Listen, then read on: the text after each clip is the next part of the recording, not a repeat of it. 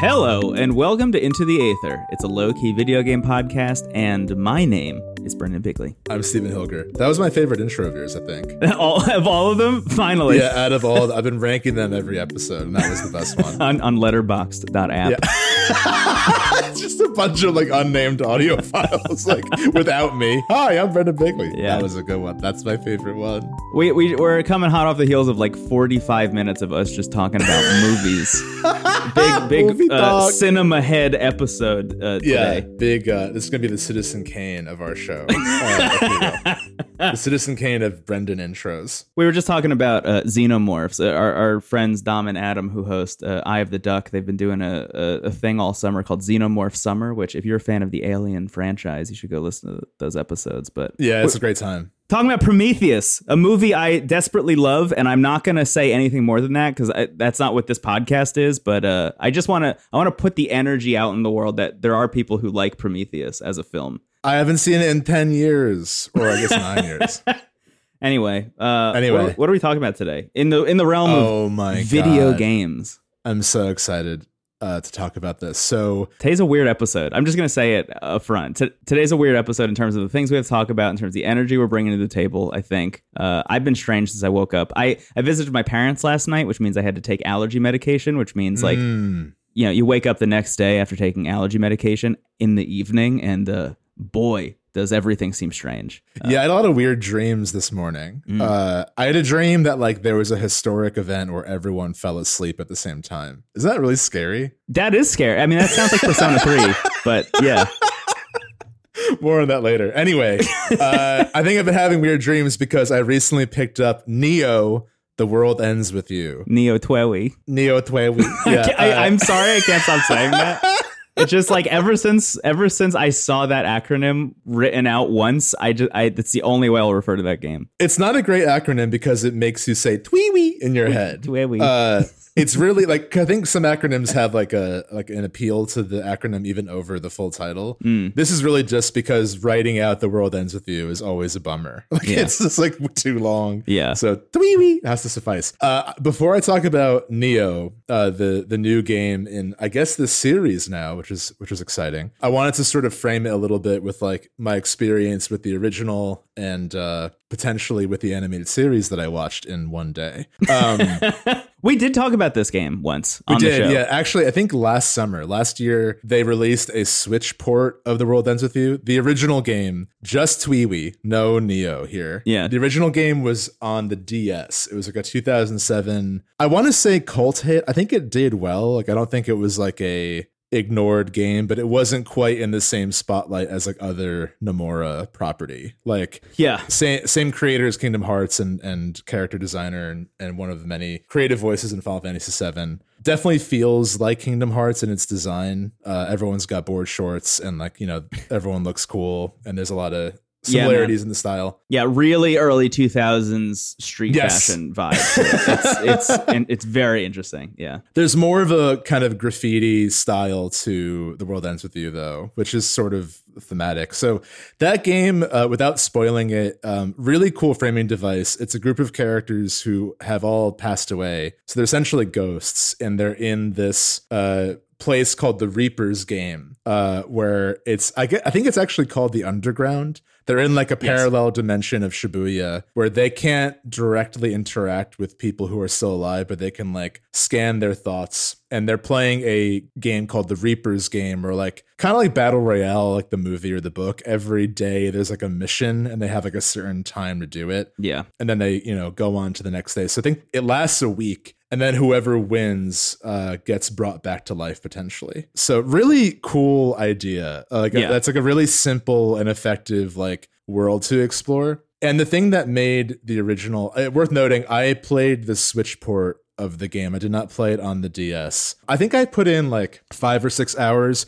really liked it, and like talked about my time with the opening. And like, this is a game that has been really strongly beloved since it came out. Like, I feel like you don't hear about it all the time, but kind of like Mother 3, when you do, it's like a big deal. Like, yes, people fucking love these games. Yeah. I kind of even got that from the early hours. The thing about the Switch port is that it's like fine, but this game was so intended to be played on the DS that you kind of lose that a little bit. Like, I think it works as well as it can, but I actually, after that episode, a number of people reached out to me being like, cool, but like really play the DS version, because like that's like the way to play it. I mean, it's worth noting without betraying the energy of our podcast. I downloaded the Switch port after we talked about it, and like did not enjoy playing it with that control scheme at all. Yeah, and I was very into the story. I thought as you have already mentioned, that very like basic plot structure is really compelling. And all the characters immediately, I think, just are these like really bright shining stars, and you can tell like very quickly why people love that game. But I think, like you, if I was ever to go play that game again, I would, or like try to do it, I would go play the DS version, which is what I've been considering for a long while, until a recent development that you and I both learned about. Yeah, right. I'll get to in a second. But I think just touching on why the DS version is the way to play it, the combat in the original is... it's all about the stylus. So like on one screen on the DS, you either tap, like hold, or slash in a direction, and that will do a different attack. And you're essentially controlling two characters at once, which I think aids the theme of the game mechanically. Where like, really like subtract all the rules and world building of the original. That game is really about like opening up as a person, you know, to put it as simply as possible, which sounds corny, but it's really deserved. Like, that character is very much a Holden Caulfield type character who is 17 and doesn't trust anybody and literally wears headphones to like cut himself off from the rest of the world. Yeah. And the whole game is like the transition to becoming a more open person and realizing like that's like what life is about, essentially. Yeah. It's really simple, but it's like, it's so well done. And as you alluded to earlier, recently, I think this past April, they released an anime kind of in anticipation of promoting the sequel, which is now coming out like almost 2 decades later, which is wild. Yeah, really strange. But there's a 12-episode anime on Hulu that kind of covers the events of the first game. So if you're like, I don't know if I want to play the Switch port because the controls are weird, and I also don't know if I want to go to a retro store and buy a DS game for X $100, why don't I start a subscription with Hulu and watch this show? Or Funimation. It's also available there. I'll say that, like, I feel like I'm usually pretty skeptical of like tie-in animes like this. They tend to be produced pretty cheaply. Like, sometimes it can just feel like they made it for the sake of like making a commercial for the thing. Yeah. Are you thinking about Persona? Is that what you're thinking about? I haven't watched it, so I can't speak to that. But I just feel like a lot of like any big IP, there's like usually an anime to go alongside with it, and I don't know if it's like worth watching always. Yeah. I'm always skeptical, maybe wrongfully so, but. In this case, like, I was like, okay, I feel like I'm in weirdly the perfect demographic to watch this, because I played the beginning on Switch and like I already bought the sequel, so I kind of want to get caught up with it. Yeah, the creator of the game has said that the sequel is more of a sequel to the show than the original game, which I think is interesting. Yeah, kind of a bizarre statement, because I think they're largely the same. Are they? Okay. Like a few changes from what I know. I don't know if there's any like big twists or anything, but maybe he just said that so you watch it, which is what I did. Anyway, but it's also like I love a lot of what Nomura makes, but I'm worried about the Nomura singularity, where like eventually everything is in one game. I just don't want that. Like I've said, my biggest fear is the characters in the Final Fantasy prequel who want to kill Chaos showing up in the FF7 remake. I probably shouldn't even say that out loud, because it will come true the more I say it. The Curse of the Aether. You know, Kingdom Hearts, a crossover that worked well despite all odds. We don't need more. I don't need more like IP fests. Like, just like let things exist in their own place, you know? Unless it really warrants it. Otherwise, let things be. I don't need Iron Giant and Smash Brothers. Let me be at peace. Well, wait a second. Wait a second. So I watched it, and I'll say this. I think that the biggest complaint I have with it is that it's like kind of rushed, especially the first like 3 episodes feel like, okay, this is an abridged version of the series, which essentially is what it is. And that's like the intent of this show, is to like catch you up. So like it can never really escape that. The first episode by itself is like 5 hours of video game. Yeah, right. The first episode covers everything I played. Yeah. Which is, and it's 20 minutes. Yeah, I've watched the first 2 episodes, I guess, just to say that out loud. It really picks up in the 4th episode, which is the second week of the game. And the second week of the 1 week long game, dear listener. Well, the second game, I should say, yeah. without spoiling. Anyway, it's a testament to the source material that like it was so compelling. But I don't know. I had a great time with it. I thought that like if that show was like 20 episodes and they took their time a little bit more, I think that would be like standalone. Forget the game. Like you can just watch this and it would be a great anime on its own right. I think there's still a little bit of prior knowledge required, but like I had a great time, man. I thought that this story was so powerful and life affirming. Without being too hyperbolic, but like, man, it's just really good. I really teared up at the finale. I had a great time with it. So all that to say, I really now want to like play the DS version. That's like on my to-do list. One day I'll get it. I have my 3DS. I can easily play it. As long as the game isn't, hundreds of dollars, I'll figure it out. I'll find a way. So love the show. Would recommend. It's like, 4 hours in total to like catch up on the events of the story. Yeah. If I had to pitch like the vibe, weirdly, it's like, what if Kingdom Hearts retold The Good Place? That's really like how I would describe it. It's weirdly covering a lot of the same themes, and I think the dramatic irony of the entire game is like all these characters are learning and changing and growing, but they're already dead. So there's like this kind of really static sadness to the whole thing where like they're talking about what they want to do with their lives, and you're seeing the protagonist like become a good person. And by extension of that, you end up really rooting for them to win because you're like, this person deserves a second chance. Like they can't just, and then the stakes are if you lose, you're erased, which like your fate is kind of ambiguous at that point. Yeah. So I don't know. I thought it was really cool. I can see the hype and I want to play the game because I think the thing you miss with the anime is like, there are a lot of moments, even in the early hours where like, you'll just be walking around Shibuya and the music is like so atmospheric and like creating a vibe and like the kind of like slow lesson the game is teaching where it's like you're becoming a better person not just because you're like battling alongside these people, but you're like spending time with them like you would if you were still alive. You're like eating together and buying clothes and just like enjoying the city the same way the people who are alive are, and like eventually maybe even helping people by like influencing their thoughts by there's a whole element of like battling negative emotions, which is almost Persona 5-esque. Anyway, did all that and now I got the sequel, Neo Twiwi, or Neo The World Ends With You, which is so much better than Twiwi. I have played, I want to say, about as much of the sequel as I have of the Switch port. So like 5-6 hours. And I would say my elevator pitch is if the original game is The Good Place, this game is Bill and Ted's Bogus Journey. And I don't mean that as an insult, but it is like a very different energy, at least in the beginning. Okay. You look shocked. I am. I mean, that was a shocking thing you said into a microphone on our podcast. I mean, to be clear, I know what you mean. I understand. I understand the distinction between the two. Yeah.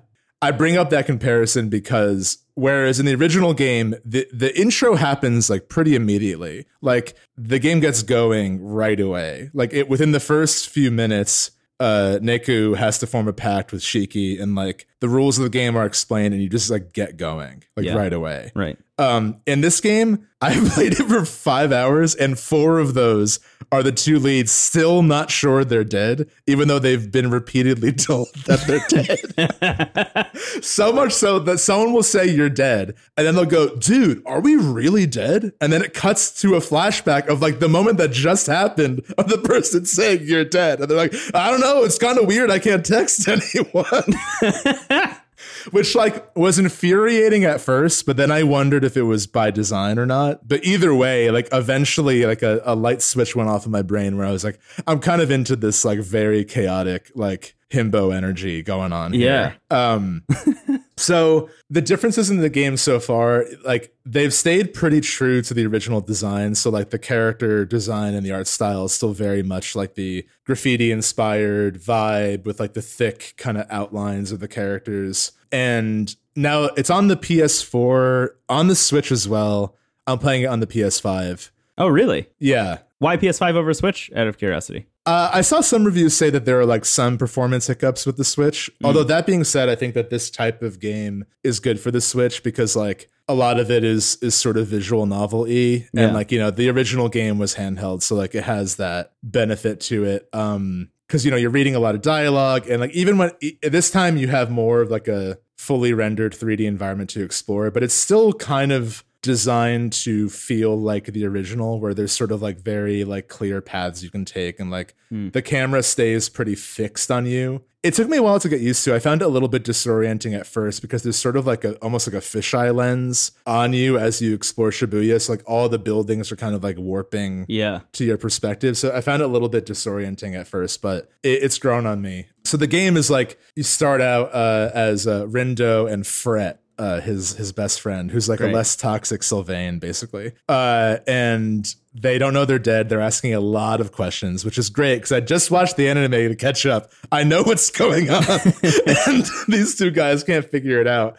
They're joined by one of the former antagonists of the first game, which is kind of fun. Oh, cool. And his whole vibe is that he loves referencing numbers. So he's like, I don't have time for insignificant integers. It's like, oh my God, this is somehow working despite all odds. Yeah. So he's like, it's really comic gold because they have no clue what's happening for hours and he'll just show up and say nonsense and then walk away mysteriously. And they're like, I hope he comes back because he's pretty strong. So I will say, like, it's a pretty rough start. There was like a solid hour or two where I was like, oh man, is this bad? Like, this feels bad. There's a lot of tutorials. Yeah. The first thing you do is like a really lame puzzle. And like, that's still kind of present throughout. And even the combat right away feels a little off because it's a similar system. So they kept the pin system from the first game. But how it works this time is like every character is mapped to one button. And there's like a cooldown. So like that's nice. You'll be mashing like square and you know one character will be attacking and then like once that's up you switch to the next one. And there's like kind of a arcadey score chase to like switching at the right time and then you're building up a meter that like almost kind of like Persona will do like an all-out attack. It feels kind of weird once you only have one or two characters, but once you have three and then eventually four, it's actually really fun. I really like the combat in this game. It feels like they've kind of made like an arcadey Double Dragon version of FF7 Remake where it's like take out all the like intricacy and just make it one button. And what really helps is that there's so much customization with like what each character's pin is. So like some pins will be like a flurry of punches. Some pins will be like a sword. Right now I have two characters who one pin is like an attack from above, almost like Scarlet Nexus, where they'll just grab a thing nearby and like dump it on their head. Yeah. And then another one is from below. So like there's a lot of incentive to switch around who has what pin. And like that is really fun. And what I also really like is that the way random battles work is you have to scan the environment like for noise, essentially, which will be like personified as like a kind of like graffitis. I'm not sure what the symbols are referencing, but there are these sort of red symbols floating around. And noise are the enemies, by the way, dear listener. Yes, thank you. Noise are the enemies. And almost like the Dimension in Fantasian, you can like collect a bunch of noise within a certain time frame and then fight them like all at once. Oh, I love that. I think is really fun because like I think the loop of the game that I'm really enjoying is like getting into like a string of battles and almost weirdly, like the battles begin with like a note for note, like Tony Hawk record scratch sound. So like there's almost like a very, again, like arcadey score chase element to the battles where it's like, okay, how efficient can I be here? And, you know, you'll get a rating at the end, which will determine like how much cool stuff you get. On top of that, you can buy clothing at stores that like influences your stats and might give you other sort of passive benefits or moves. And similar to like Yakuza, you can go out to eat and like that will there's a hunger meter so you can have a meal together as a party, but that will actually give you permanent stat upgrades. So like there's a really interesting like loop there between like fighting, getting clothes, and going out to eat that's like really fun. And like I have actually halted the story progression just to keep doing that in the area I'm in because like I don't have like it's not super easy to get a lot of money. Like I don't have enough money to like feed my party of 4 yet. Right. So I've just been like getting into a lot of battles and like leveling up different pins. And when pins level up, they evolve into like a different move. It's really cool. And the music is great. The music in the battle is like really fun. I read one review that kind of equated this loop to being like a podcast game where it's like you can just like put something on and just like grind and get like cool stuff. It almost has that I think you can you brought this up when we talked about Bravely Default 2, where like there's just sort of a grind to the game that you actually enjoy and you're not like as invested in everything else. The story picks up. The story in the beginning, I was a little worried. It was like not really succeeding in setting up the world well. And like the two characters were asking a lot of questions that like became kind of grating. But I did find it endearing at a certain point. Cause then it was like so much time had passed. And I'm like, this has to be a goof. Cause like it's been like 2 hours. They should know by now. Really, the point I would encourage anyone who picks it up to play into is you eventually get the third party member, who's a girl named Nagi, who just like immediately steals the show. And like her addition to the main ensemble, like really, it's like the missing ingredient that like rises everything else, because she reminds me a lot of Futaba from Persona. She's like very geeky, and like the way in which you recruit her, slight spoilers, like opening hour stuff, but the main character, this is why another kind of Bill and Ted thing, because Rindo, the protagonist, just discovers he can travel through time, and like no one like stops to think about like what ramifications will happen or anything. He's like, oh, I can go back a few minutes if I want to. so like they meet Nagi at this like line they're giving out pins of these characters from like a gacha mobile game that she really likes. And they're out of pins and she's like really upset and she won't join their team. So he's like, if I go back like 5 minutes, maybe I can get a pin before they're sold out and then she'll like us. So that's why he travels through time to get a pin. And he travels through time like 5 minutes and he's like, oh shit, they're still out. Well, I guess I could travel in time again, like another 5 minutes.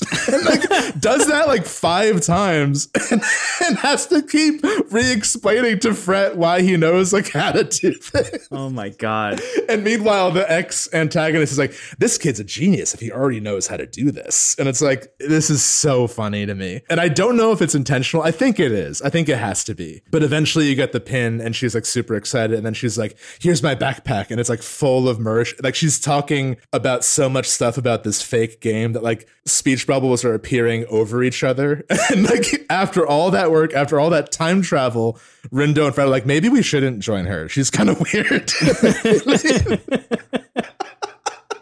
Which is just, it's so funny. And I think it's like oddly more believable that they wouldn't like right away want to join up, you know? Yeah. But she does join, and like she finds out she's dead, but like, and then it's only when she finds out that I realized Fret and Rindo now know that they're dead. Because she's like, I'm dead? I'm like, yeah, bummer, right? Anyway, we got to go here. There's like that's the only actual there's acknowledgement. no time spent like really internalizing what that means, which is like hilarious to me. So all that to say, like, I'm enjoying the characters a lot. I'm enjoying the vibe of the world a lot. I think that fans of the original will like be happy to be back in this place.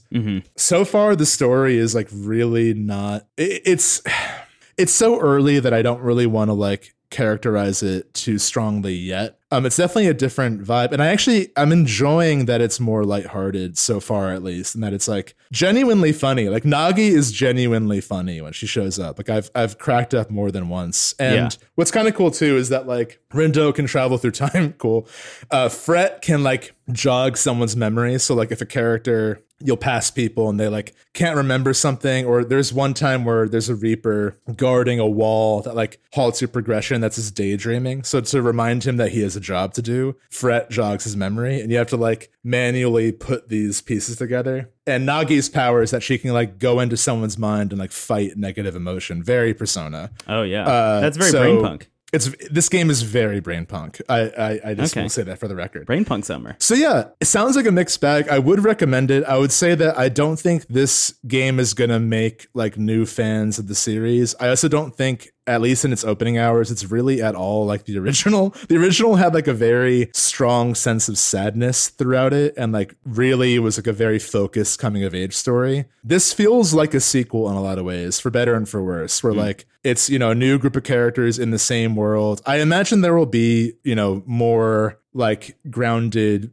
beats in the story later on. I imagine by the end I'll feel really endeared to the characters. The reviews have been mostly positive. Like I've seen it kind of lukewarm. Like it's, you know, some people think it's like, okay, like this is a good game on its own right, but it's nowhere near the original. Some people think it's like a really deserving sequel.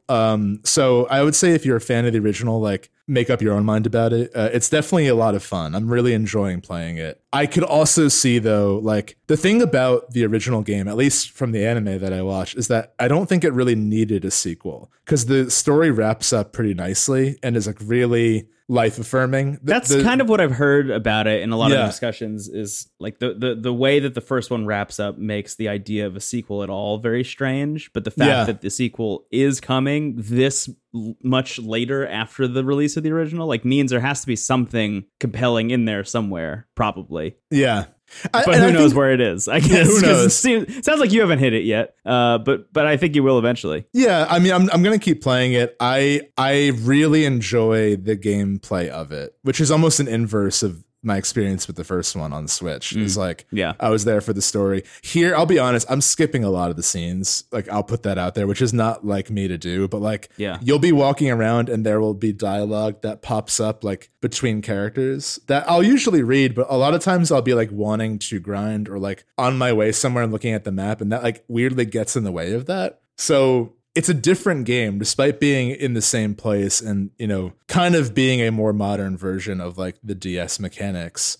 I'll just say like it's solid. Like it's a really fun time. And I think that a lot of people will enjoy that loop I mentioned as much as I do. And Nagi is the star of the experience. She's incredible. So Neo Twowie.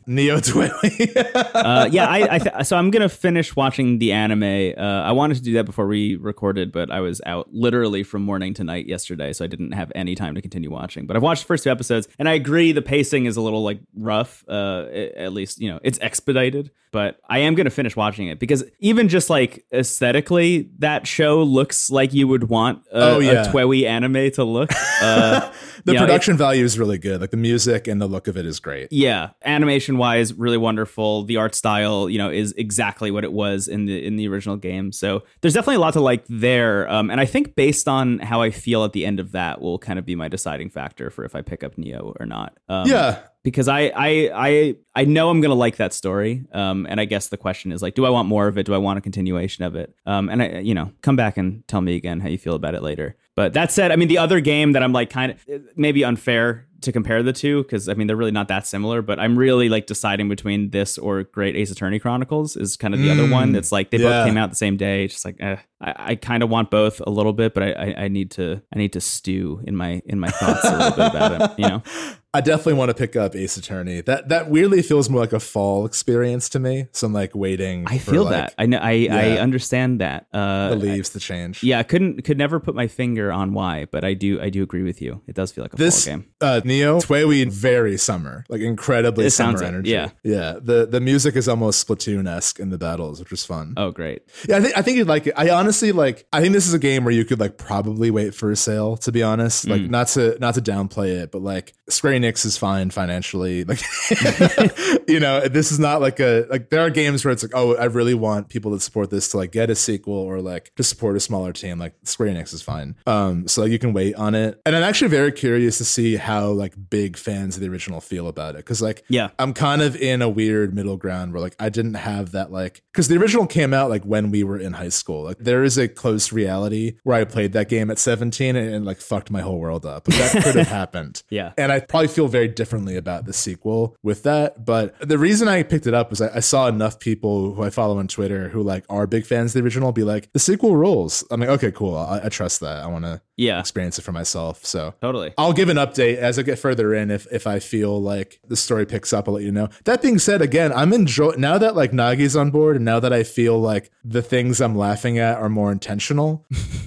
I'm enjoying that vibe. I think that that's actually a good direction to go in because like I think a bigger mistake would be to make another Holden Caulfield protagonist, you know, like I think it's actually no, I totally agree. No, as soon as you said that like the protagonist and his friend are like maybe idiots, I was like honestly Great gear shift from the first one.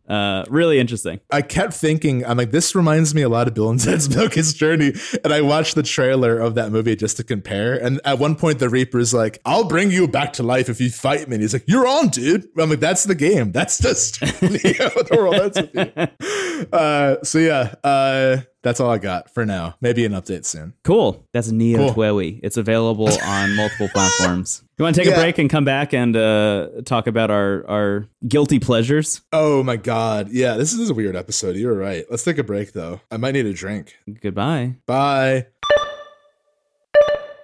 Steven, we're back. Hi. Before the break, I used the words guilty pleasures very intentionally because you and I have been on record as saying guilty pleasures. Maybe not our favorite phrases, but you and I, whenever we talk about the fact that we're both like neck deep in the MOBA world, whenever we like text each other about it, it's always with this hint of like, I'm so ashamed of myself. Yeah, I think I sent you a screenshot of a Wild Rift match where I was VIP and it said 8-win streak and I said help. You said help me. Right. And I was actually in the middle of driving in a tunnel and when I received that message and I was like, I just saw help me and I was like, oh God, I hope Steven's okay. And I had my partner open up the photo and I was like, oh yeah, of course it's Wild Rift. Yeah.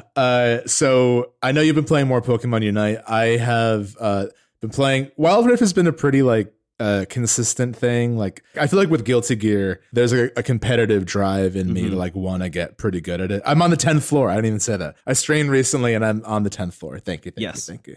Anyway, that exists there. I'm not really like the minute I actually learn the like meta of Wild Rift is where I'll probably lose all interest. The minute someone's like, you should actually wait 0.9 seconds later before, like, I don't know. Now I'm done. Yeah. So I actually enjoy it as like just a pure like layman's quest in the morning. Again, because matches are short, which I think is kind of the key to like broadening the audience for this genre is like, I mean, Wild Rift matches can be like a half hour, 40 minutes tops, but usually are like 20, 30. And like, it's nice just to get in like a match or two, like in sort of fleeting moments in the day. It's been fun. And recently there was a big update to Wild Rift that is kind of interesting because I think it like weirdly is the cosmic opposite of like a lot of the critiques of Pokemon Unite, where in recent update, they did some cool things. Like I think they did something to strengthen the connection of matches at the cost of draining your battery a little bit more, but like that's happening. I never really noticed like a lack of connection on my end at least, but that's cool that it exists. They also like did a big patch where, you know, there are new heroes and all that kind of stuff, but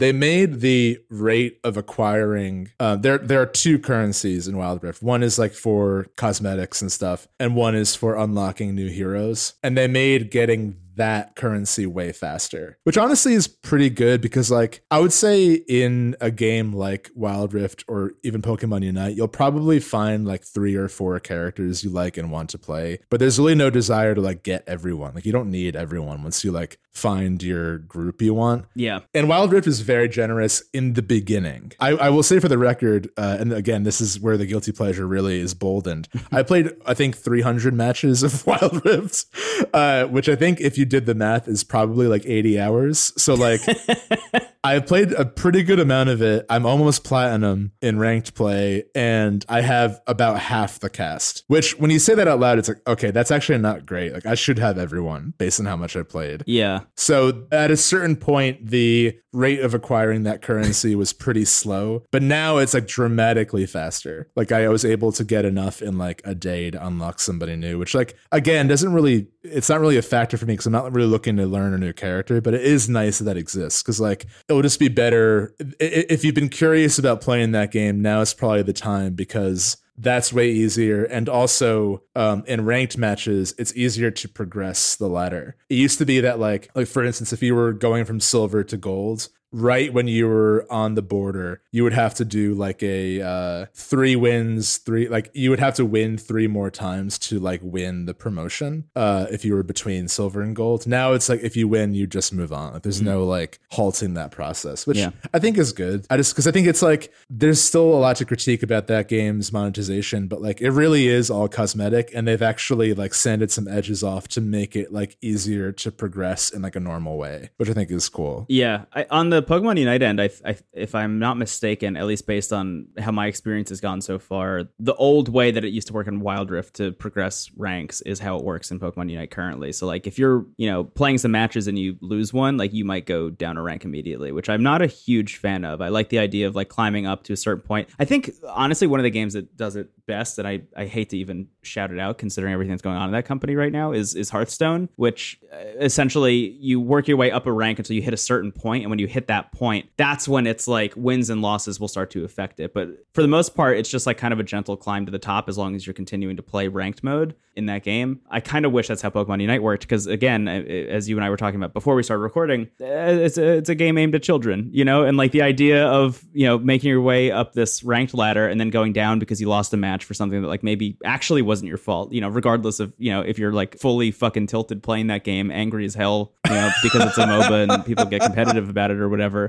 Like sometimes it actually isn't your fault, and like if that happens, if somebody disconnects, because there doesn't seem to be any like there's like a little bit of like awareness on the game's end of if a person is like disconnected or idling or whatever. If that happens and that's the reason you lose and you go down a rank because of that, it's like that sucks. That's like just a bad feeling. It's like, okay, I just spent some time playing this game and it didn't pay off like literally at all. But anyway, that besides the point. I mean, I have played just so much of this game over the past week since we last recorded. I've played every day. I've logged in every day and done all the dailies every day. I still am really only playing as two characters, which is Pikachu and then Cramorant, who I unlocked, who is really just like Pikachu but better, which is like a very silly thing to say about a bird that looks that fucking stupid. But I mean, Cramorant just like rules. Like what a silly character to put in that game, and how even sillier it is to have them be like probably like top tier, like one of the best characters in the game. I do think though that, I went in because just playing this game being like, oh wow, I kind of get MOBAs. Like I'm getting like, I'm learning a little bit about the strategies you're supposed to employ. Like I'm actually learning some of the terminology like lanes and jungle and all that kind of stuff. And I was like, you know what, maybe I should go back to Wild Rift and like give that another shot, like really like see what's going on. And I went through the whole tutorial again. Like I played through all of the tutorial a second time to like kind of reacclimate myself with that game. And on the other end of that tutorial, I was faced with the same problem that I realized was the reason I didn't play it the first time, which is just the huge cast of characters. I don't really know who is who, why I would like them. There's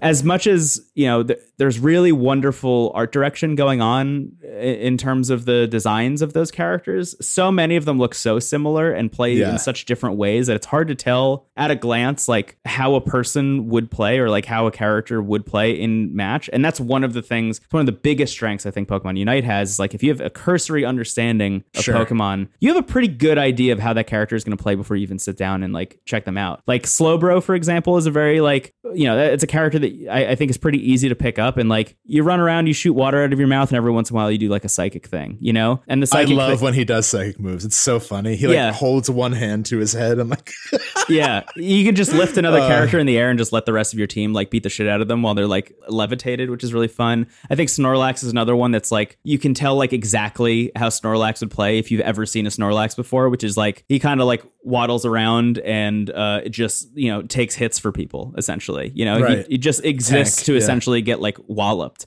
And I think taking Pokemon and matching them up to those classic like tank, DPS, like jungle, what like ranged attacker kind of idea is so smart. Like we talked a little bit last week about how this game really does just kind of like fit in a way that some other Pokemon spin-offs don't. I think that this is a game that like actually just make like I think a MOBA and maybe like a Super Smash Brothers kind of thing that was just Pokemon, like those kinds of things make sense to me because of the way battling has been a core tenet of the Pokemon IP for so long. You just have this like innate understanding of how these things work, and I think that's one of the reasons it makes it so easy to pick up is there isn't that like confusion about who do I pick up and try. They're all fun to play as in their own different ways. It's just like who actually feels the best to you personally. Right. I'll add one little caveat to that. I'm not sure if this is the case in Pokemon Unite, but in Wild Rift, you can actually, even for heroes you haven't unlocked yet, you can practice as them. So like you can load up into a map, but like you said, there's still that barrier of like, you're not going to know how they play until you've like hit practice. Yeah. And that's the thing. Charizard, you kind of get the picture already. Yeah. When I went into Wild Rift again, I did go into practice mode and like just started making my way through the list. And I was like, there's so many fucking characters here. Like this is not the way for me to do it. And then I started going into like, okay, I'm only playing as ranged attackers in Pokemon Unite. Like maybe I should find ranged attackers in Wild Rift and like try them. And that kind of got me closer to the characters I think I would want to play as if I got back into that game. But again, I'm really just playing Pokemon Unite right now. And that game is going to come out on mobile,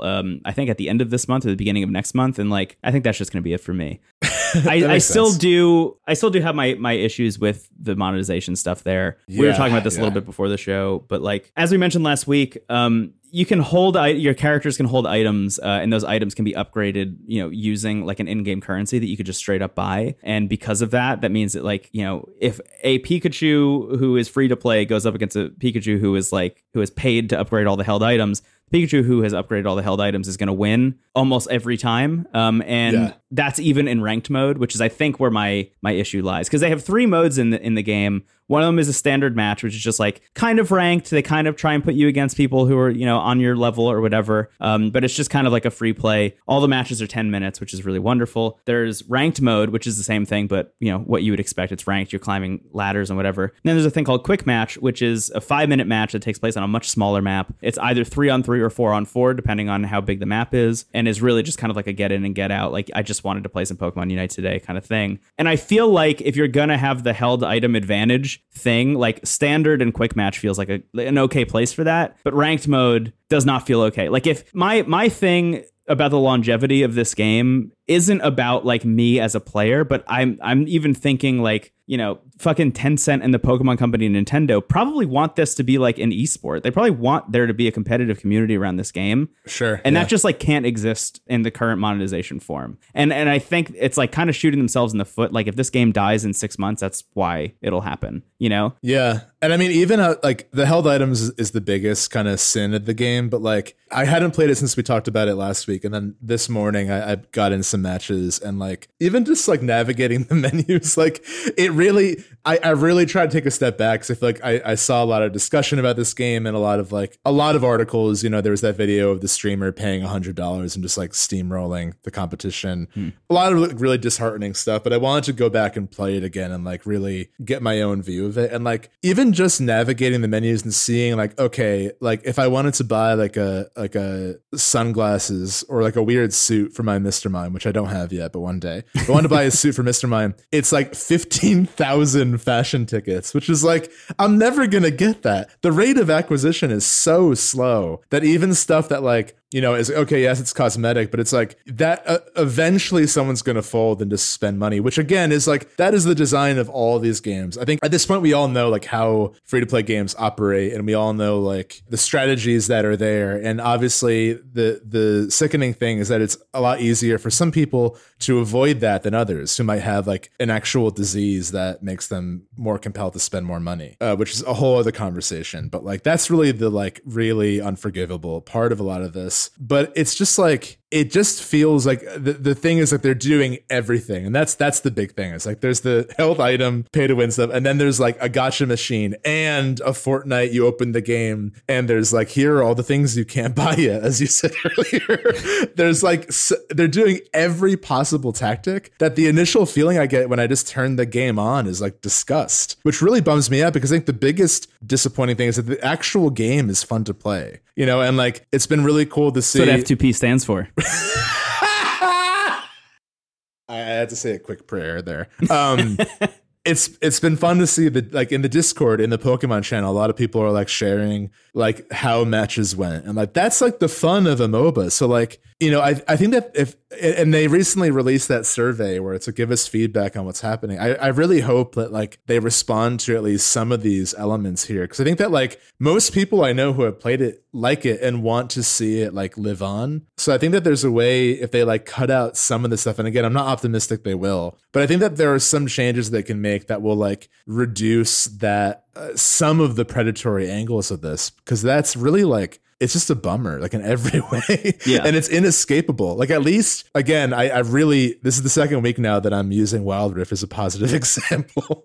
But at least in that, like in the recent update, they even removed the, like, you no longer have to like open another menu to check off the daily rewards. They just give those to you, which is like an angle removed that like kind of makes it a predatory experience, you know? Like, I think that the Pokemon Company is doing fine financially. This just feels like greed incarnate as a game. I don't know. I don't mean to be a bummer, but it just like, it's very hard for me to get into this game. And I know that it's hypocritical given that like there's so much to critique about just this genre in general and free to play models in general. But like I really wanted to try to take an objective step back and be like, Pokemon Unite isn't the worst example of it, but I think it actually might be. It's just pretty close to it. I mean, I'm not going to lie. They're doing everything. Yeah. Yeah. I've played this game in like almost every free moment I've had in the past week. And even still, I'm like, you know, I'm not like stoked about the way the monetization works. I haven't spent any money on it. I don't really plan to either. But all that said, I mean, I really am taking this game as like a enjoy it while you can kind of experience. Absolutely. Which like if they go in and they tweak some stuff or make it a little bit better or like add a game mode that doesn't have like a held item like pay to win advantage to it, then like maybe I would stick around because they've already added a new character. They added Gardevoir, who's like a really cool addition, I think, so far. Yeah. I think we already know that Blastoise is coming soon because Blastoise was in like one of the beta tests or whatever. So like they're continuing to release new characters. I imagine they're going to release new maps. And I'm interested in checking all that out. And I'm really having a fucking good time like learning how to play this game and continuing to play this game. And like climbing the ranked ladder and learning how to play as Cramorant has been really fun.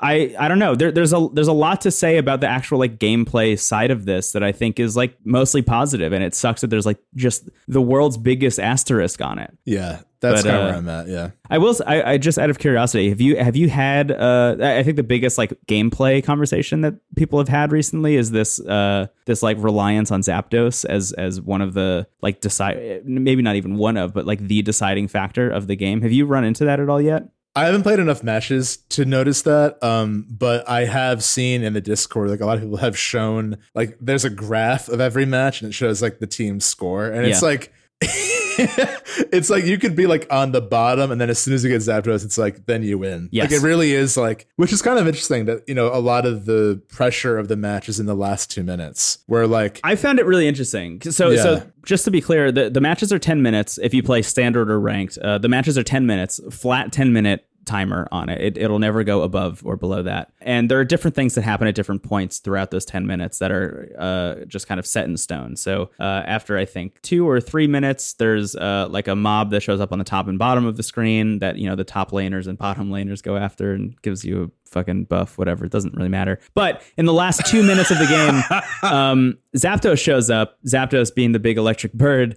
shows up in the middle, is, you know, hard to take down. You got to kind of coordinate your team around it, whatever. But the whole deal is when you get Zapdos, it makes it so the other team's goals don't have any timer that you would need to like activate to be able to score points. So as we mentioned last week, the whole thing is about collecting points and then dunking them in the enemy's baskets. And when you go to an enemy basket, depending on how many points you have on you, you have to hold the X button down for a longer period of time to be able to dunk those in. And if you get hit by an enemy at any point while you're charging that up, it cancels it out, and then you're just in a fight essentially. And getting Zapdos means that timer is gone. And also in the last 2 minutes of the game, all the points are doubled. So if you get Zapdos and you're just fucking dunking points on baskets that don't have any charge up timers at all, you can get like 300 to 400 points within the last 2 minutes, and that'll change the whole course of the game, even if you played like shit the whole time. I played one match recently where pretty much everyone on my team had like a full bounty of points that we were just holding on to and not scoring, and then took Zapdos and scored them all double at the end and just like fucking annihilated the other team. It was like literally 4-digit score. Like we had over 1,000. They had like, I don't know, like 300, 400, you know, something like that. It was like a situation where the pop-up kept showing up on screen. It was like, we're really struggling over and over again. It's like, you're losing as bad as you could possibly lose. And then right at the end, we were all like, all right. And then just like annihilated. And I understand why people don't like that, I guess, to a certain degree, because it just kind of makes the first 8 minutes of a 10-minute match, which is already pretty short, but like it just makes those first 8 minutes kind of whatever. Like it doesn't really matter what's going on. I don't know if I agree with that as much. I think that's just a pushback on like the way MOBAs have worked in the past. To me, it feels like just another strategy you have to work around. It's just another way in which Pokemon Unite has differentiated itself. And learning that, like, I don't think that Zapdos is the key to victory, but I do think that, like, knowing that Zapdos can sway victory in those last 2 minutes is important. You know, there are ways in which that team could have succeeded, I think, at the end. But because we were all united...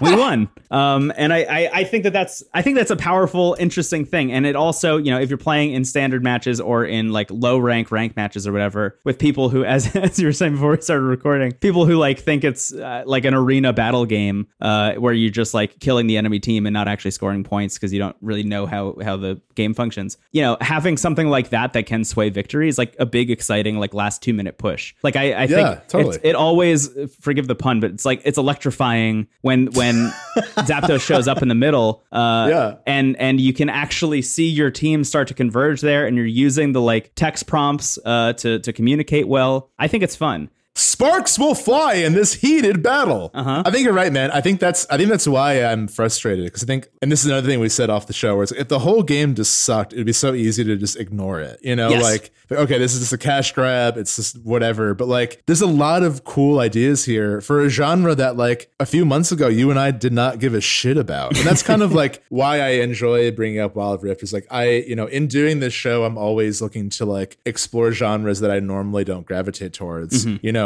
Something like The World Ends With You, Neo, is something I would probably pick up given my taste. Yeah. But like, I've actively not wanted to play a MOBA for years. And now I'm almost platinum. Whoops.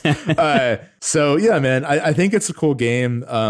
I just wish that there was a little bit less going on, specifically because, again, this game has a young audience, and it's like really easy to, in Pokemon Unite, when you hit plus, the first menu that's brought up is buy Aeos gems, which kind of is the whole thing in a nutshell, unfortunately. But I mean, I was playing early this morning as Ninetales, doing pretty well, and I unlocked like a varsity jacket, and like, yeah, I felt good about that. So there's fun to be had. Yeah. Pokemon Unite. If you work together, sparks will fly in this heated battle. Yeah. 3 Doug trios waiting underground to help you jump.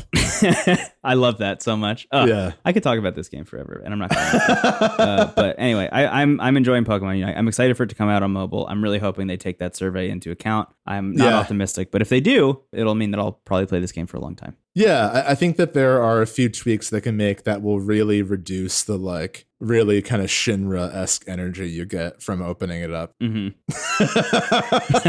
weird. When I turn on the game, the music is the like don don don don, and hearing that with like Mr. Mime's mustard suit is just a lot to take in. All right, let's take a break. And when we come back, we'll talk about things that aren't MOBAs. That felt like more of a confessional than even a guilty pleasure section. It's like burn some incense. Goodbye. Bye. Hello. Welcome back to the show. Hi. I was prepared. I wasn't sure if you were starting or not. There was a lot of suspense there. I have some games I want to talk about. Multiple. Come on, spit it out. 2 video games available on Xbox Game Pass that I've played on my Xbox Series S video game console. Number 1, I'll just like kind of fly through pretty quickly. You're full of buzzwords today. I love it. Yeah, I don't know what's going on. My brain is making links faster than I can comprehend them. Anyway, The Ascent is a game that came out this week on Xbox Series S. It is a game that I'm very interested in playing with you if you have any interest in checking it out after I've told you about the vibe. But essentially, it's a kind of twin-stick shooter game that is like a Diablo-esque RPG. Cool. The whole thing is that it takes place in this like very dystopic, very cyberpunk kind of future where, you know, classic shit, corporations own everything, whatever. Right, a dystopian future. Yeah. I got it. Right, the future where that happens. Yeah. you live on this planet.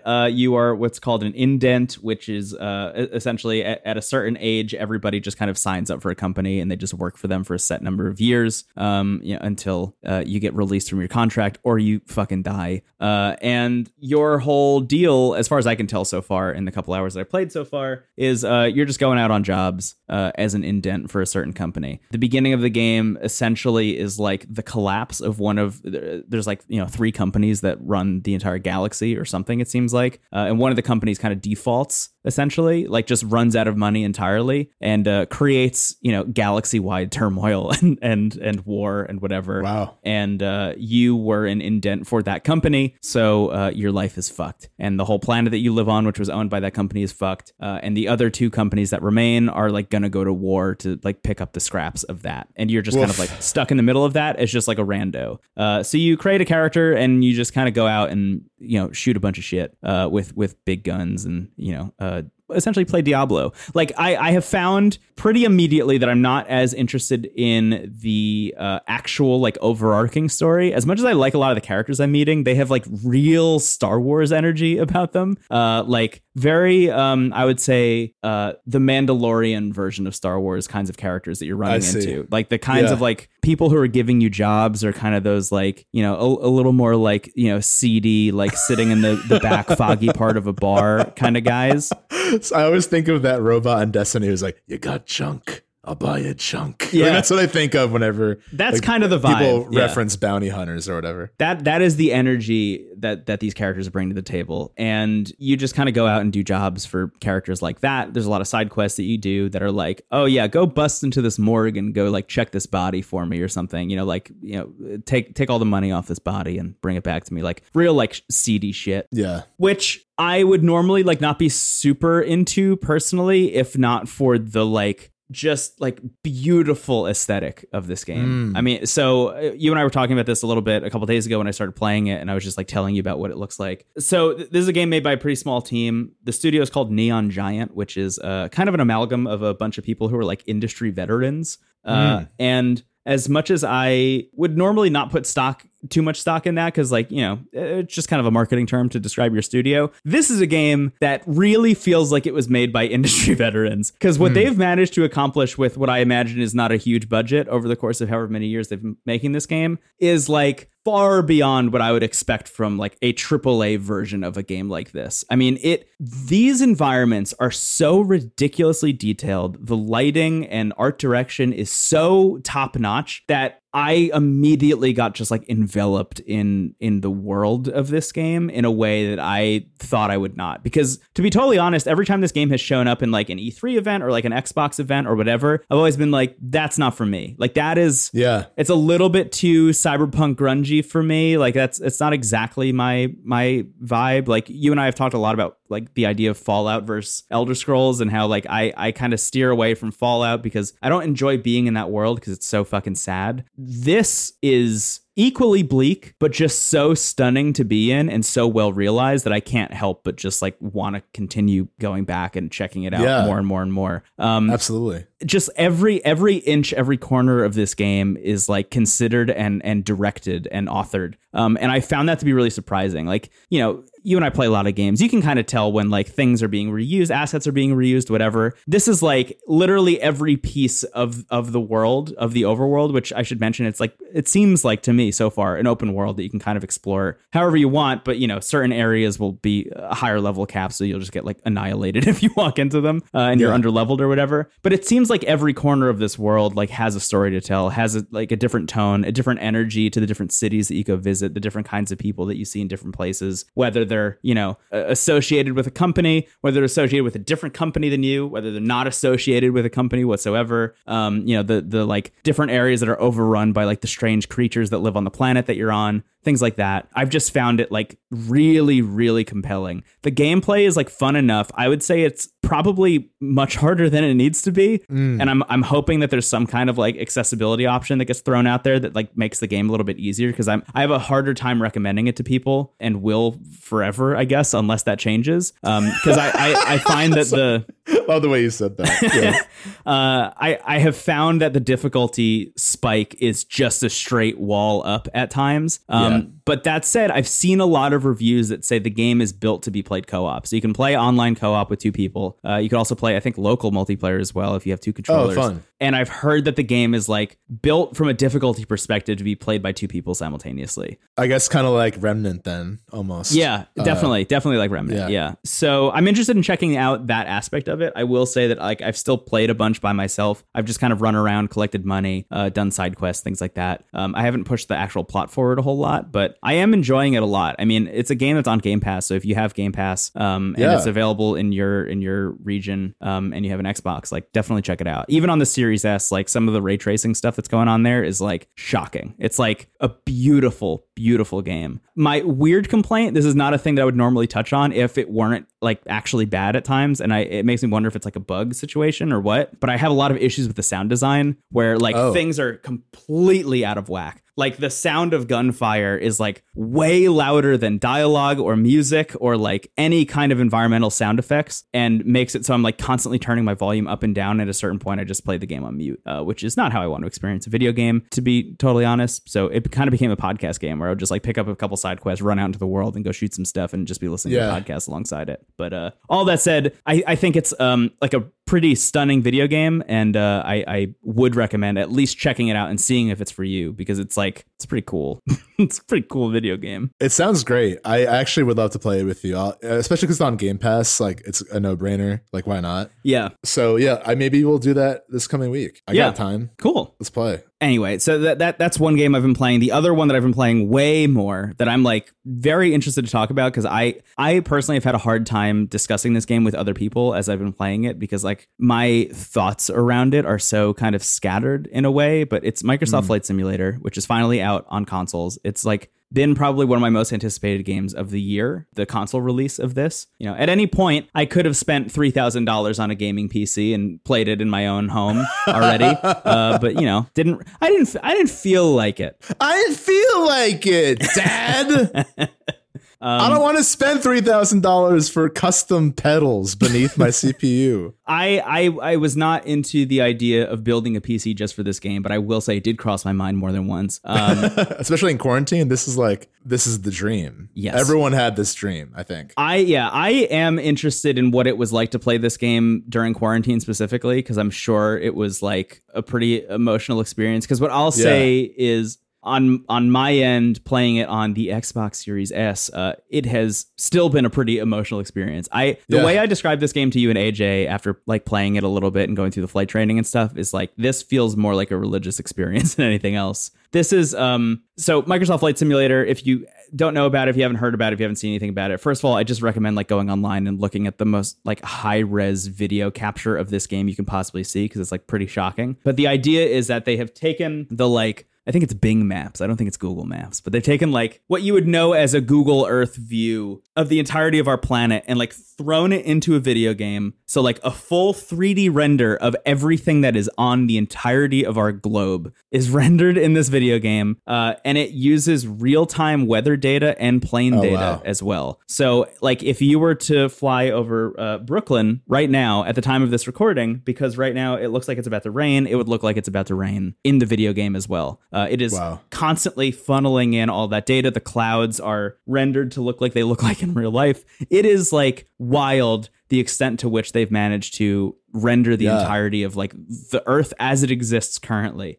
You can also like obviously go in and like shift the time if you wanted to like fly over Manhattan at like golden hour. You could do that if you wanted to, things like that. But for the most part, I mean, the game exists to just kind of like fly around in big or small planes and just kind of like explore things from the ground up. I think it was built for enthusiasts, and that I think is the biggest differentiator about this game to like something like The Ascent or any other game that we're talking about, is like this is a game really made, I think, by and for people who are like really, really, really into planes, which is, you know, a whole like subsect of people who are just like very interested in how planes operate, the different models of planes, things like that. You can, you know, hop in pretty much any plane that you could possibly imagine, take off from any airport, in any parking spot in any airport, which I find really interesting. You get to like choose which of the runways you want to use when you like pick an airport. You can take off and land anywhere. Like even if you have like a seaplane, you can like land in the middle of the ocean. You could take off in the middle of the ocean. Oh, like, fun. They really like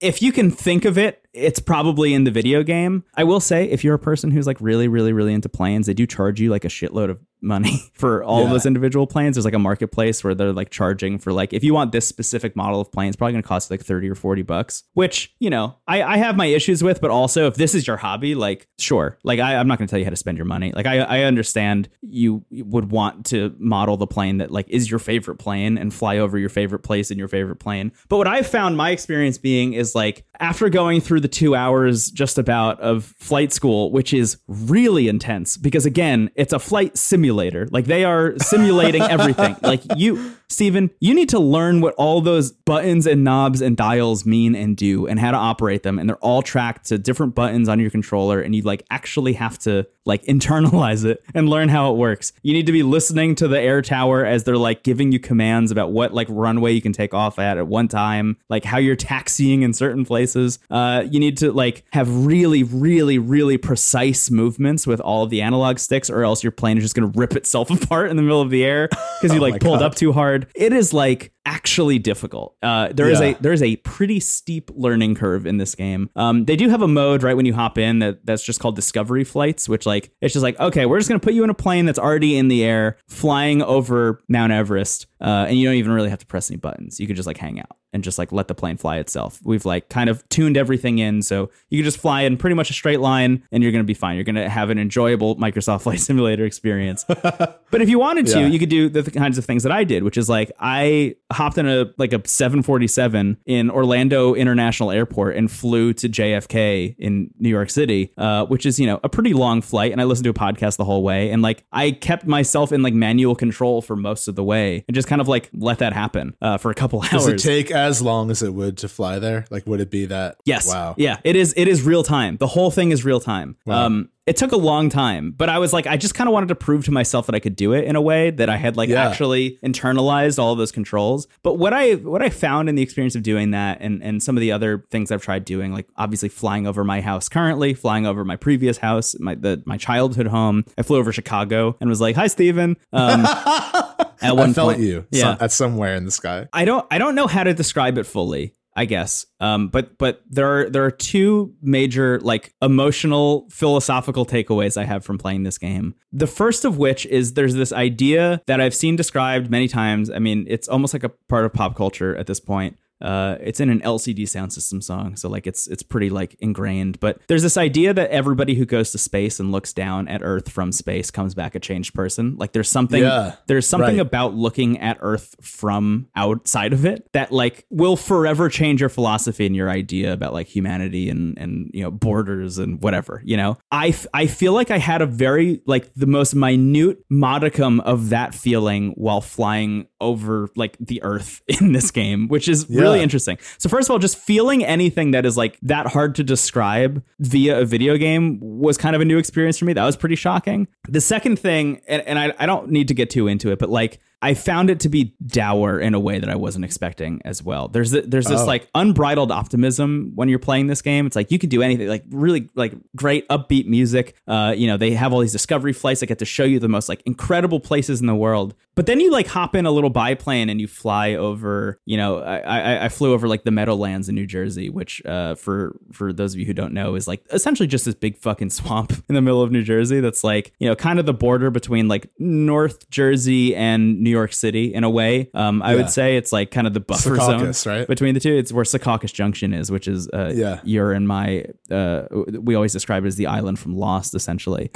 It's purgatory. Yeah, but it's this like big kind of swamp that has been like notoriously difficult for people to develop like buildings and stuff on. Right. And seeing while flying overhead, seeing how much development there is in there, you know, despite that, you know, despite like the environment itself being like, don't build anything here, like just leave this as is, you know, this is like an environmental area, just like let it be. Like the amount of buildings and like what is it, the Great American Mall or whatever the fuck it is, like that new like gigantic super mall that they've been building for literally our entire lives has like now opened there.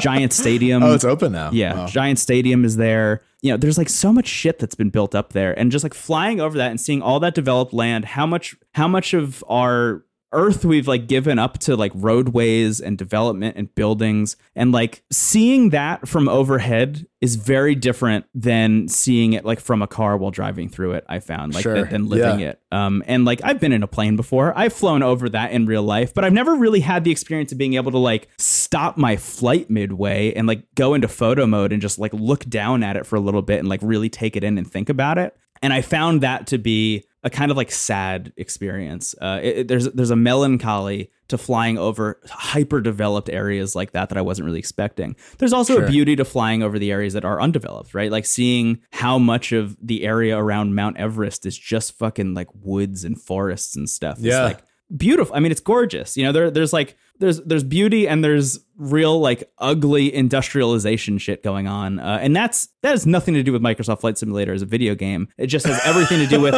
how the Earth is currently. You know what I mean? It's wild that like the reception of a game is like, your game is good, but it also has a weird Venn diagram with just the state of the Earth. So I have to bring these things up too. I think really wild. Yeah. I do personally, because at least that's been my experience playing the game. Of course. I mean, it's intrinsically there. Yeah.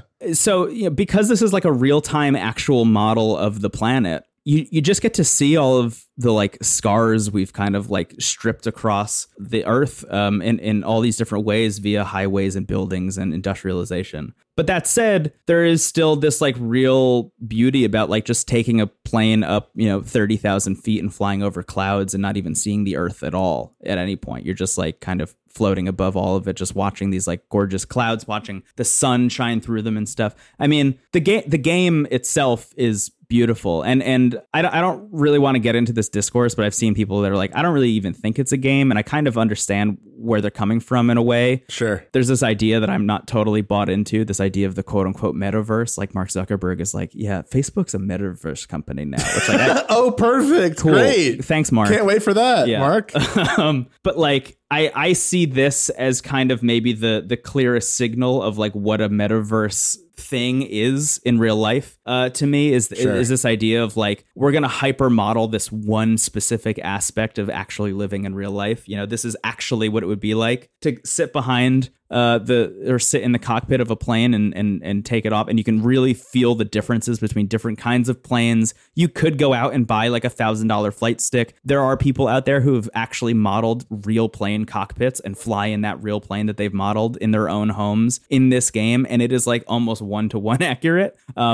Like enough so that I would be comfortable with like letting that person fly a plane if something happened, like I was going to ask, like, do you think you could fly a plane at this point after the flight school? No, but I know what all that stuff does. And just like actual like flight school in real life, I maybe after like 1,000 hours in the air, 1,000 flight hours, like maybe I would actually feel okay about like in a real dire scenario, like maybe I'm not kidding myself, obviously, like that. I would never actually say yes to that, of but course. Like you learn enough. I mean, it reminds me, the closest like video game that I feel to this is like Death Stranding in a way. The way that I get that. Kojima Studios was able to like model, the earth or like the ground beneath your feet and like the weight distribution of the things on your back and needing to be so sure about like holding down the straps on the left or right side of your body to make sure that you weren't tipping over, falling, how fast or slow you need to go. Like that kind of depth to those mechanics is like really all Microsoft Flight Simulator is. I mean, it really is like, okay, I'm going to take off. I need to turn off the parking brake. I need to, push the throttle in all the way. So, the speed of my engine is fast enough that I can pick up some speed. I need to be using the left and right triggers to change the rudder a little bit to make sure I'm heading straight down the runway. At 55 miles an hour, I need to pull back on the stick a little bit to see if I can take off. And if I don't, I need to gain a little bit more. Like that kind. These are the kinds of thoughts that are going through my head now and are kind of becoming second nature to the point where like I don't even need to think about taking off as much anymore. Landing, different story. Landing, fucking nightmare. Horrible at it. I keep doing this thing where I keep like crash landing and then trying again and again and again and again, which is that's not how it works in real life. But it's wonderful that the game lets me do that. I gotta try again. But all that said, I mean, the game itself is like stunning. I will say that, you know, just like technically, there are so many issues with it on the Xbox currently. I've seen this echoed kind of all over the place. Whether you're playing on the Series S or X, there are a lot of issues with the like world map version, which is kind of what I was describing. Like, pick any airport to start in, pick any airport to end in. You can fly from wherever to wherever, even if you start in the air or in the ocean or whatever. Like, you can kind of do whatever you want. I have found that in most scenarios, if I pause the game at any point in a flight like that, it'll just crash entirely back to the like main menu of the Xbox.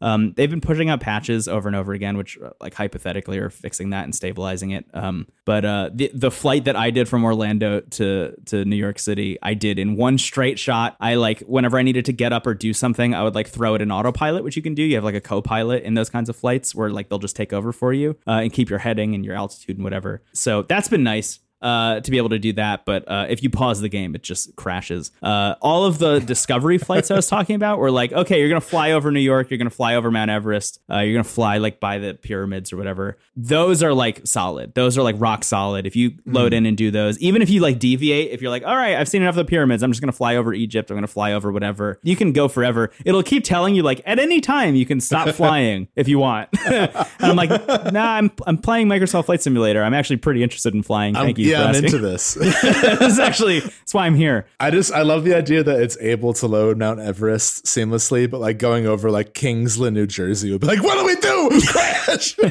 Like, I can't take the Meadowlands, but any of the world wonders, I got you. Yeah, I did have an issue where I was trying to take off from where was it? I think it was in Hawaii, and it was like really stormy that day. And I think like just the like trying to render the clouds and the storms and the thunder and lightning and stuff was like completely destroying my Xbox. It was like the first time I've ever heard my Xbox Series S ever was like, oh my God, a storm cloud.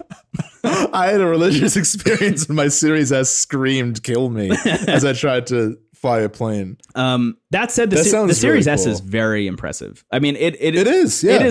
It is proof that the Series S is not like a less than like mistake of a console to pick up, which like you and I are not on that team, but like that is some of the discussion around the Series S is like, if you buy the Series, like, why are you buying the Series S in the first place? Like, I'm playing Microsoft Flight Simulator in 1080p, and that's very impressive at all. Yeah, the Series S is by all means a next gen system. It's really just no 4K and less data space, basically. Yeah. Like less memory space, I should say. Oh, Microsoft Flight Simulator, gigantic video game. It is like bigger than ZA. Yeah, by itself, it's about 100 gigs. And then there are world updates that they've done. They've done like free DLC content packs that are like, okay, we went in and like refined the way all of Japan works and looks. And you can download Japan, and that's like another 30 gigs, you know? So at any point you could go download those. I think there's like 6 or 7 of them. And that is, if you did that, it would actually fill up your Xbox Series S and then some. Like, you would need an external hard drive to be able to load that stuff. Yeah. Which is the closest I've ever come to wanting to get that like strange, like proprietary memory stick that Microsoft built. I'm not going to do it, but like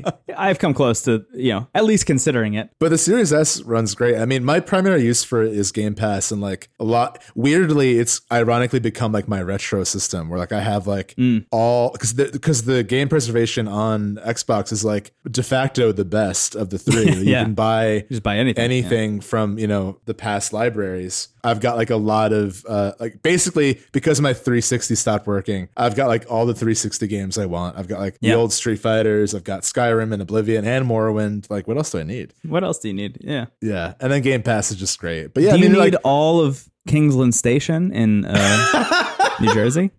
Sea of Thieves is a game that I think doesn't get enough credit for being like really stunning visually. I agree. Yeah. And like it looks incredible on the Series S, like the water and everything. I don't have a 4K TV, so like even with my PS5, I'm not really seeing a lot of that, but it still looks amazing. I'll say this much. I mean, as a person who does have a 4K TV and a PS5, and my Xbox Series S and PS5 are like generally usually both plugged into that thing, I'm generally throwing my PS5 into like a 1080p mode anyway to get better performance out of games. Sure. They'll usually have those like performance modifiers. I'm usually doing 1080p with like ray tracing and 60 frames per second or something if that's an option, which has been great. Yeah, the only game I played on either system that I like couldn't believe was happening visually was Ratchet and Clank. Yeah. That was the one that took me like probably until I beat it to be like numb to what was happening visually. Yeah. But yeah, that sounds really lovely. I mean, I think the experience of actually seeing the whole world, like I don't blame you for having that kind of quasi-religious experience. It is shocking. I definitely want to check it out one day. Yeah. Here's the thing. It'll take forever to download. It takes forever to download, and then you open it up, and then it's like, we're downloading another 30 gigabytes of this thing once you've opened it. There are constant patches that are like gigantic. So just like a heads up that if you want to play this game on your Xbox, it's going to take a really long time to download the thing.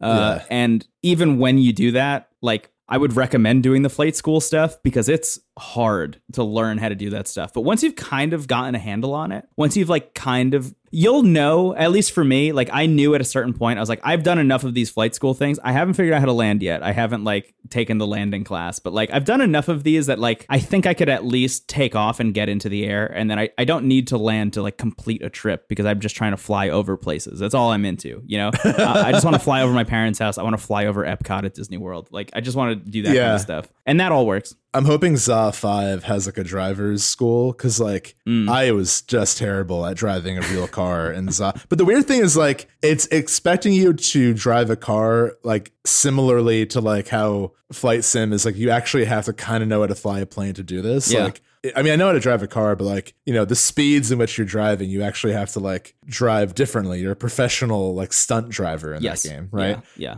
It's not so arcadey that you can just slam down the acceleration and take a turn. But that's the thing. Yeah. It's like it's expecting you to have this like slice of realism, but then when you crash into like an old cottage, it gives you like a Tony Hawk score. It's like cool 100, which is so funny. Yeah. So I feel like that's the perfect balance for me of like a simulation of something I don't actually really care about, which again, ZA is like the biggest anomaly in this show so far, that we both like love Forza, but you know, it's ZA canonically in our eyes. Anyway, I would love to play Flight Sim one day. The reason I haven't is because of how daunting it is in terms of like having to like uninstall everything just to do it. And like, I don't know if I'm going to have the same experience truly, but I am very curious about it. So yeah, maybe one day. Yeah, I would recommend it. I mean, if it's like a rainy day sometime, like maybe worth just like loading it up. I'd love to fly to Jersey and see how it feels. Giving it a shot. Yeah, it's interesting flying over New Jersey specifically. But it's a 2-hour flight. Not too bad. Yeah, it's not too bad.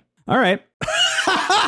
That's all I got. See you in Newark Airport. I love that place. It's a great time. It's pretty good. I mean, it's an airport, but like as far as airports go, I like yours too. O'Hare's great. O'Hare really to nice. Newark is a pretty pleasant experience. JFK is always stressful to me. I always like get lost. I haven't been there since I was a kid, but there were like lanes and lanes and hallways in JFK where you just go up an escalator for no reason. I could be wrong, but I just remember having to like go up and down for like a long time. JFK is the ascent. It's not just been a dream I had, but I remember like having to go up escalators for like no reason. Kind of like there'll just be that part of an airport that has like the conveyor belt walkway for like just for fun. Yeah. Anyway, airports. How am I supposed to get around here? We should wrap up. Hey, dear listener, thank you so much for listening. We appreciate you beyond measure. If you like the show, the best way to help it grow is to share it with a friend. Into the Cast online has the links to all of our various social media pages and ways to listen to the show. If you like the show, I already told you what to do, but you can also rate it on Apple Podcasts. You can back the Patreon, which will give you access to our monthly patron bonus episodes this month. Yeah, speaking of which, we should probably, I think you're about to do it. We should mention what our patron bonus is going to be this month. Yeah, our patron bonus for this month is going to be a making of the Aether type show. So we're going to have AJ join us and we're going to talk about like kind of more in depth, like what the process is of making this show for those who are interested. Yeah. We've gotten enough questions about like what editing software do we use? What kind of mics do we use? Like, you know, in terms of doing like different chapters for the show and the show notes. So like we're kind of going to go into detail with that. I think we might touch on like, you know, the creative process as well, but that will probably be second to like more of the technical aspect of it. Because I think we've already kind of shared a lot of like, we just sort of show up. There's not like a lot of like, when I perform, I hold a skull and look at it. You know, there's not really much going on. Why are you making fun of my skull? Brendan has this stupid skull that he consults before we talk about Dwee-wee. Anyway, what a weird energy today. So that's going to be our patron bonus. Our monthly bonus for everyone is going to be the Mass Effect trilogy. Beyond excited to do that one. Who's our guest? Our guest is going to be our good friend Tamoor Hussain. Really excited for him to join us. I like that he joins us for trilogies. I'd love to keep that going for at least the third time. Trilogies with much maligned fourth games, specifically. I want to hear Tam's defense for Andromeda once he shows up. I haven't played Andromeda yet. Maybe I will a little just for that episode, just to like touch on it. I do have it. I am considering checking it out just to have like a baseline understanding of how it works. I'm currently on 3. I kind of like inhaled 1 and 2 and taking my time with the third one. I've finished the trilogy multiple times before, but I'm playing the Legendary Edition for the first time. Yeah. That was my thing as well. I played all of 1 in like a week and a half and then started playing 2. I was like, I need to take a break. And we were also gearing up for the Game Boy Advance thing. So I'm just getting back to 2 now. I don't even know. I'm like over 12 to 15 hours in already, which is like wild. Yeah, you're like about a third of the way through it. Yeah. It's a little longer than the first one. It's like I did a lot of the extra stuff and I beat it in like 40 hours. I think you could probably do it in like 30. But yeah, you're like I'm not trying to like rush it, I think is the thing. I really want to like give it its due, give it its time. And I am loving Mass Effect 2. It's so good. Yeah, that's kind of like, I'll touch on this more in the bonus about it, but I think like there was part of me that was almost dreading going back to them because they mean, talk about religious experience. They mean so much to me and like really changed my relationships with video games as an adult, which I've mentioned many times, you know, that playing 2 in particular was sort of like a reminder of how much games meant to me as like a medium. Yeah. So I was like, man, how could I feel that way again in 2021? And I felt the same way. So it just has cemented how much I love that trilogy. Yeah. Anyway, more on that. That will be at the end of the month. And I think you should already have the Scarlet Nexus bonus. And that was a fun one. So yeah, that's basically it. If you back the Patreon, thank you so much. We really appreciate the support. If you have to pull your financial contribution at any point, don't feel bad. We understand. We don't want anyone to be put under financial strain. But if you back the show, you get those patron bonuses. But the actual bonuses are for everyone. So Mass Effect, everyone, making the show just patrons. That's how it works. In The World Ends With You, the anime at least, there's a character who does say The World Ends With You out loud. Oh. So it is said. It actually is in a lovely scene. Okay, that's good to know. Yeah, I think that's probably what I'm going to do with the rest of my day. I'm going to play Pokemon Unite, and I'm going to watch Twewy. It's so bad to say it out loud. I know, I hate it. I hate it, but I love it. I mean, I can't stop doing it. The true guilty pleasure is saying Neo Twewy. Yeah, this is a very guilty episode, I feel. Yeah. Anyway, let's wrap up. You didn't even bring up Guilty Gear. I was about to, and I said, let's wrap up instead. Yeah, okay. I broke the seal. I'm sorry. Let's leave. 10th floor, baby! My name is Brendan Bigley. You can find me on the internet at Brendan Bigley. My name's Stephen Hilger. You can find me at Stephen Hilger. Have a wonderful day. The world ends with you. The world ends with you. Goodbye.